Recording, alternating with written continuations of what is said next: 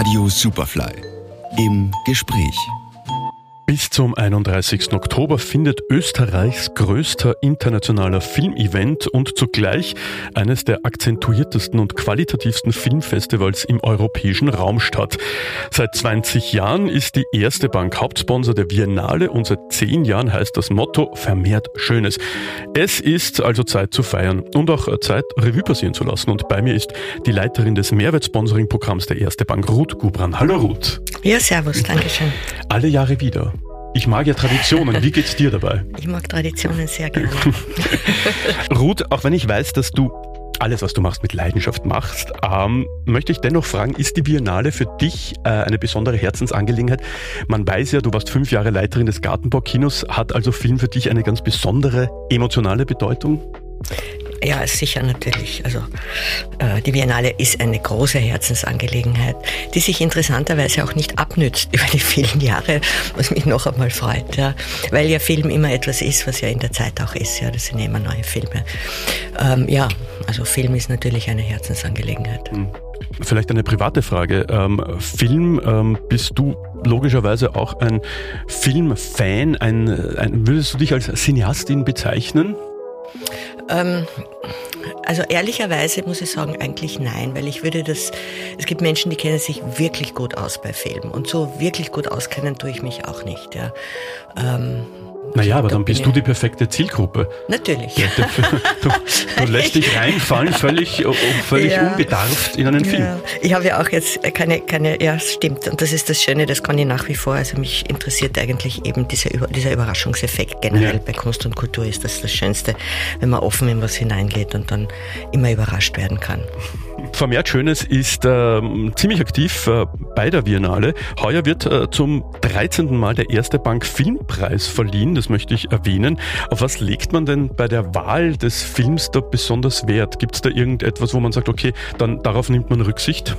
Naja, die Auswahl ist unter den österreichischen Filmproduktionen, das ist schon einmal das größte Kriterium oder das Dach, das dem gegenüber oder drüber steht. Und ansonsten geht es eben auch quasi um die Qualität, ja. Also die sich in der Zeit, in der Qualität der Zeit und in dem Kontext einfach ergibt, ja. Wir haben eine sehr kontinuierlich besetzte Jury.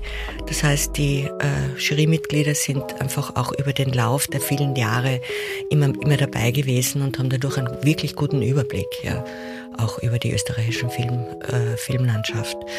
Ja, ich finde, das ist ein sehr schöner Preis, der ja als Award sozusagen einen Aufenthalt in New York für sich bereithält. Und das ist noch einmal schön, weil da geht es jetzt nicht darum, dass man nur Geld in die Hand gedrückt kriegt, sondern dass man eben eigentlich wohin kommt, was man sich möglicherweise gar nicht leisten kann sonst, weil ein Monat New York, das ist heutzutage gar nicht einfach.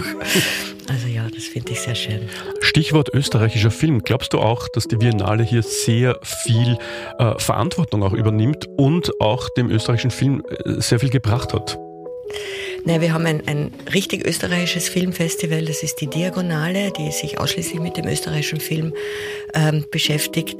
Und die VIENNALE hat, sage ich mal, unter Hans Huch hat sie eine besondere Rolle oder ein besonderes Verhältnis zum österreichischen Film gehabt. Es wurde dem Hans immer nachgesagt, Hans Huch ist der Vorgänger von der Eva St. Georgi, es wurde ihm immer nachgesagt, dass er jetzt nicht so großen Wert auf das Spielen österreichischer Filme legt. Das möchte ich jetzt quasi, das ist nur kolportiert, das ist nicht unbedingt meine Meinung, weil wir haben damals gemeinsam eben diesen Preis für österreichischen Film entwickelt. Und das war sehr wohl auch sein Verdienst, dass das installiert worden ist. Die Eva St. Georgi hat ein sehr gutes Verhältnis zu österreichischen Filmen. Wir haben heuer zum Beispiel wirklich viele Filme in der Auswahl, also auch Langfilme, weil das ist immer Kurz- und Langfilm.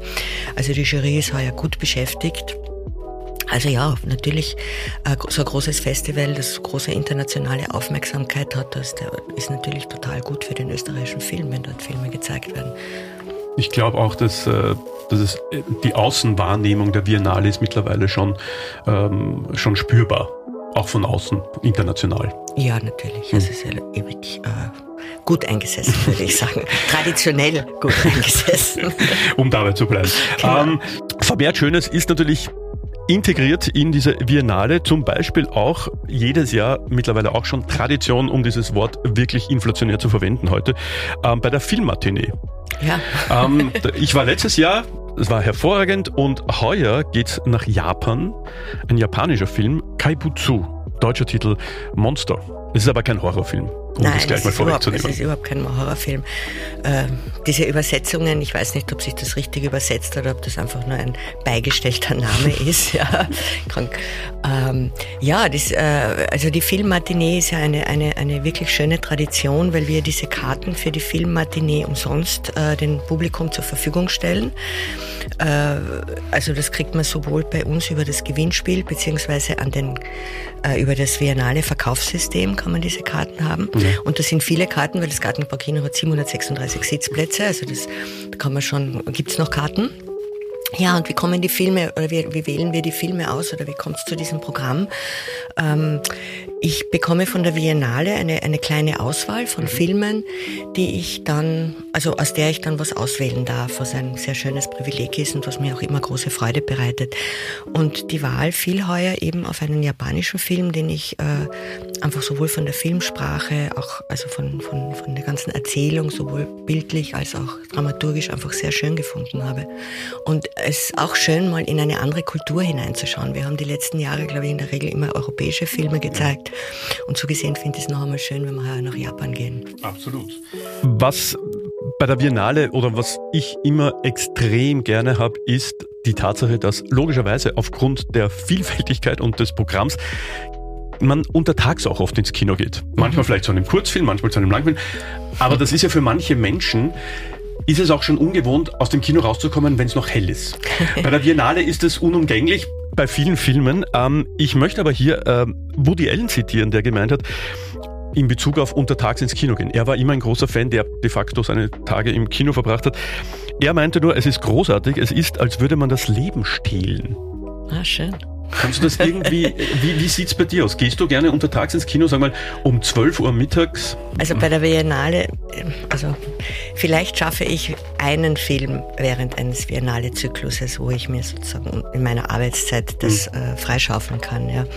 Aber was mir zu dieser am Vormittag ins Kino gehen einfällt, das ist ein Thema, das ich auch manchmal mit meiner Kollegin, der Therese Fischl, bespreche oder letztens besprochen habe. Als ich angefangen habe, in den 80er Jahren ins Kino zu gehen, als ich nach Wien gekommen bin, sind wir um Mitternacht ins Kino gegangen. In den Kinos gab es überall mitternachts, also in den Arthouse-Kinos damals, die ich seit damals auch frequentiere, gab es Mitternachtsvorstellungen. Auch die VIENNALE hatte Mitternachtsvorstellungen oder Vorstellungen, die vielleicht um 11 oder um 11.30 Uhr begannen. Diesen Programmpunkt, der ist eigentlich eingeschlafen, weil du hast das Zitat vom Woody Allen erwähnt, das Leben stehlen, war das so? Finde ich in der Nacht noch einmal spannender, wenn man das in die Nacht legt, als wenn man das jetzt untertags sieht. Aber ja, weil ich glaube, es hat damit zu tun, oder wir haben darüber gerätselt und haben uns auch mit den Kollegen der VIENNALE darüber unterhalten. Ein großer Teil des Publikums der VIENNALE sind natürlich Studenten, und früher war es so, dass die Studenten am Vormittag eigentlich nicht auf der Uni waren, und jetzt sind sie aber auf der Uni. Das heißt, sie können nicht um Mitternacht ins Kino gehen, weil sonst schaffen sie das Programm am Vormittag nicht. Ja. Und so ist es ein bisschen erklärt, dass sich diese Kultur des Mitternachts ins Kino gehen möglicherweise eingeschlafen ist, aber eben okay, VIENNALE zeigt am Vormittag Filme, hat sie auch immer schon gemacht, und ist sicher ein tolles Erlebnis. Es gibt Leute aus unserem Umfeld auch, es gibt Leute, die nehmen sich Urlaub, um bei der VIENNALE dabei zu sein. Das ist eine schöne Geschichte. Ja, und das ist nicht erfunden, ja, und die gehen tatsächlich am Vormittag ins Kino, ja. Also auch einer unserer Mitarbeiter ist ein richtiger Fan, und der geht am Vormittag ins Kino, weil er sich auch Urlaub nimmt. Ja. Ich kenne es ja, die Pressevorführungen sind immer um 9.30 Uhr, egal welcher Film. Muss ich ehrlich sein, nicht alle Filme anschauen um 9.30 Uhr. Du hast vorher die 80er Jahre angesprochen. Ja? Eine Zeit, die wir intensivst erlebt haben, wo wir um Mitternacht ins Kino gegangen sind, wo wir vieles kennengelernt haben. Und in den 80ern sind fantastische Filme gemacht worden, auch in Österreich.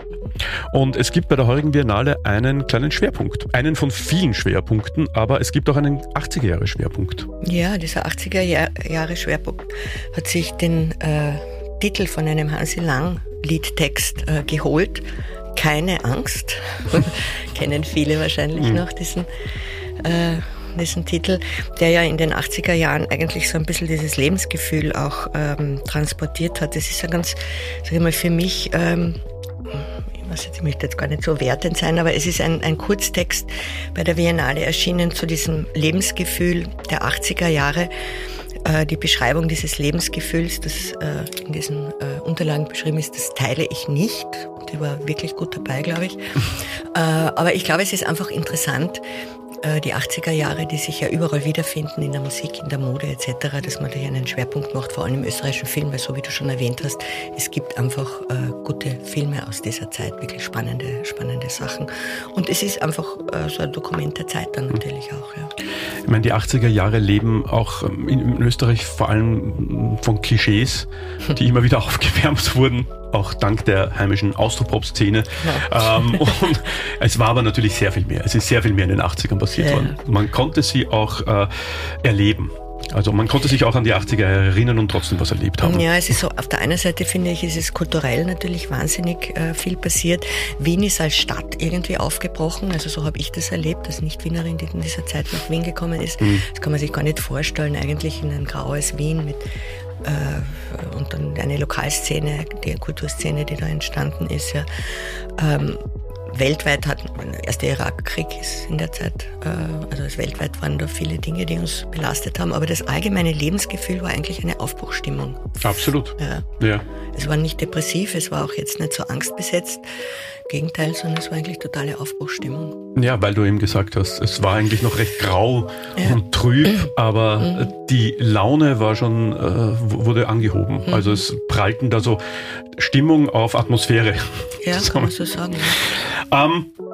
Wir feiern auch etwas, oder ihr feiert ganz Besonderes. Ihr seid ja seit 20 Jahren Hauptsponsor und seit 10 Jahren gibt es das Programm Vermehrt Schönes. Jetzt bist du nicht seit Anfang an, also seit 20 Jahren dabei. Aber Vermehrt Schönes, da hast du doch jetzt schon einiges geschafft und einiges erlebt.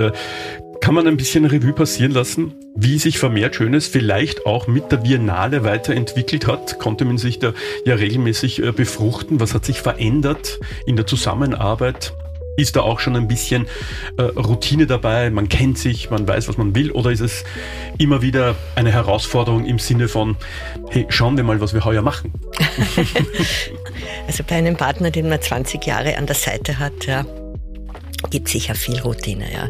Aber das Wichtige bei Partnerschaften, wie wir alle wissen, ist, dass man auch immer irgendwie was Neues macht und dass man das spannend hält, ja, weil sonst lebt man aneinander vorbei. Ne? Das heißt, bei der Biennale haben wir es immer wieder geschafft, Dinge neu zu erfinden. Und auf Basis einer guten Partnerschaft kann man natürlich dann auch schöne Dinge entwickeln. Ja? Also zum einen ist das der Filmpreis, den es seit 13 Jahren gibt. Wir haben die Matinee entwickelt. Also es gibt immer wieder so punktuell Sachen, wo wir neue Dinge machen. Heuer zum Beispiel im Rahmen des 10-Jahres-Jubiläums Vermehrt Schönes haben wir ein eigenes Ticket für das Publikum, das zu 7,50 € zu erhalten ist für die Vorstellungen am Nachmittag und am Vormittag. Ja, also genau, die Vormittagskinogeher. Was ich sehr schön finde, weil das ist auch so eine Art, wo man zusätzlich ein bisschen was zur Vermittlung tun kann. Das heißt, das ist ein leichterer Zugang.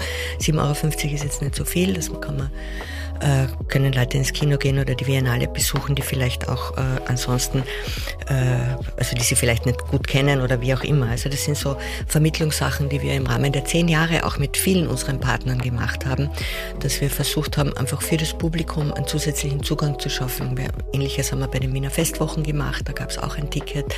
Bei Wien Modern gibt es auch solche Sachen. Also das ist eine schon immer dranbleiben, was passt in die Zeit, ja, wie kann man da was Neues hineinbringen und Vermittlung und Zugänge schaffen, das ist etwas, das besonders wichtig ist. Ja. Mit Vermehrt Schönes ist euch, glaube ich, auch ein wahnsinnig guter Slogan gelungen, der einfach schon im Stadtleben stattfindet, auch dank der Taschen zum Beispiel, ja, die jeder hat, sage ich mal jeder. Die aktuelle Kampagne wirft nämlich dann auch noch eine Frage auf. Es werden mehr oder minder bekannte Leute gefragt, was ist für sie Schönes? Also möchte ich die Frage auch gerne an dich stellen. Was ist für dich Schönes? Also es gibt zum einen die Antwort aus meiner Arbeit heraus, dass ich sagen kann, Schönes ist, mit unseren Partnern zusammenzuarbeiten und in diesen Zusammenhängen Schönes zu vermehren. Und privat würde ich sagen, schön ist das Leben. Also das ist schon etwas, an das ich ganz fest glaube und an dem ich versuche zu arbeiten und festzuhalten. Auch wenn einem das Leben nicht immer rosig scheint. Genau, ja. Aber man versucht sich doch festzuhalten. Ich glaube, der Film und in dem Fall die Biennale schafft es. Was man auch immer hervorheben muss, ist, dass bei der Biennale auch Premieren sind, dass es dort auch Filme zu sehen gibt, die es nie ins Kinoprogramm schaffen, was schade ist. Das ist auch wieder ein Aufruf, dass es einfach zu wenige Programmkinos gibt in der Stadt. Ja. Aber ich glaube, das macht die Biennale auch einzigartig. Ja, das ist so das ist eigentlich die Festivalpolitik letztlich, dass es viele Filme gibt, die eben nicht in den heimischen Kinos, vor allem in den Arthouse-Kinos zu sehen sind. Ja. Interessanterweise ist es so, dass die Biennale hat natürlich immer die sogenannten Arthouse-Blockbuster auch im Programm, die dann sehr wohl in die Kinos bei uns kommen, die auch in der Regel am schnellsten ausverkauft sind. Ja. Also das Publikum geht dann, ist natürlich eine andere Atmosphäre, wenn man im Festival in einen Film sieht, das ist quasi ein regulärer Kinoabend, ja, das ist sicher nochmal was anderes. Aber die Aufmerksamkeit des Publikums zu den Filmen, die dann nicht ins Kino kommen, möchte ich noch einmal auffordern, auch weil das ist das Schöne, weil das sind dann die wirklichen Experimente auch, die man zu sehen bekommt und wo man ein bisschen mitbekommt, wie das Filmschaffen sich weltweit einfach gestaltet. Ja. Ich kenne einen Freund von mir, der macht es tatsächlich, der macht einen Zufallsgenerator. Also ihm ist egal, woher der Film kommt, ob das ein Kurz- oder Langfilm ist. Er kauft sich einfach blind irgendwas, Tickets, und dann lässt er sich überraschen. Vielleicht ist es ein Aufruf an alle. Also nicht nur die Blockbuster, wie du erwähnt hast, es gibt natürlich Schauspielerinnen und Schauspieler, Regisseure, die immer gehen. Also ich muss immer schmunzeln, jedes Jahr, also ich glaube, du bist auch ein großer Fan von Isabelle Huppert. Da weiß man, okay, also Catherine Deneuve ist das geht da immer. Zum Beispiel. Ja, genau. Also das wird immer gehen, da macht man sich keine Sorgen. Aber auch mal die Filme, wo man vielleicht sogar das Land überhaupt nicht am Schirm hat. Zum Beispiel, weil es sind ja mittlerweile sehr viele Co-Produktionen, nicht zwischen zwei Ländern, sondern ich habe da im Biennale-Programm oft 4, 5 Länder, die ich von den Kurzbuchstaben nicht einmal identifizieren konnte, gesehen. Ja. Also ja. Aber ich suche zum Beispiel die Filme auch aus nach der Zeit, die zur Verfügung ist. Also das eine ist, was will man unbedingt sehen, und das andere ist aber, da habe ich Zeit, was spielt denn da gerade? Genau. Ja. Also so gesehen, ja. Also ihr seht schon oder ihr hört schon, über die Biennale könnte man jetzt noch stundenlang weiter plaudern. Wir gehen lieber ins Kino. Ruth Goubran war bei mir. Ich sage danke, wie jedes Jahr, für den Besuch. Vielen Dank für die Einladung. Immer schön zu plaudern. Und wir sehen uns spätestens dann bei der Matinee. Bei der Filmmatinee. Ich freue mich sehr. Alles Gute. Danke. Radio Superfly. Im Gespräch.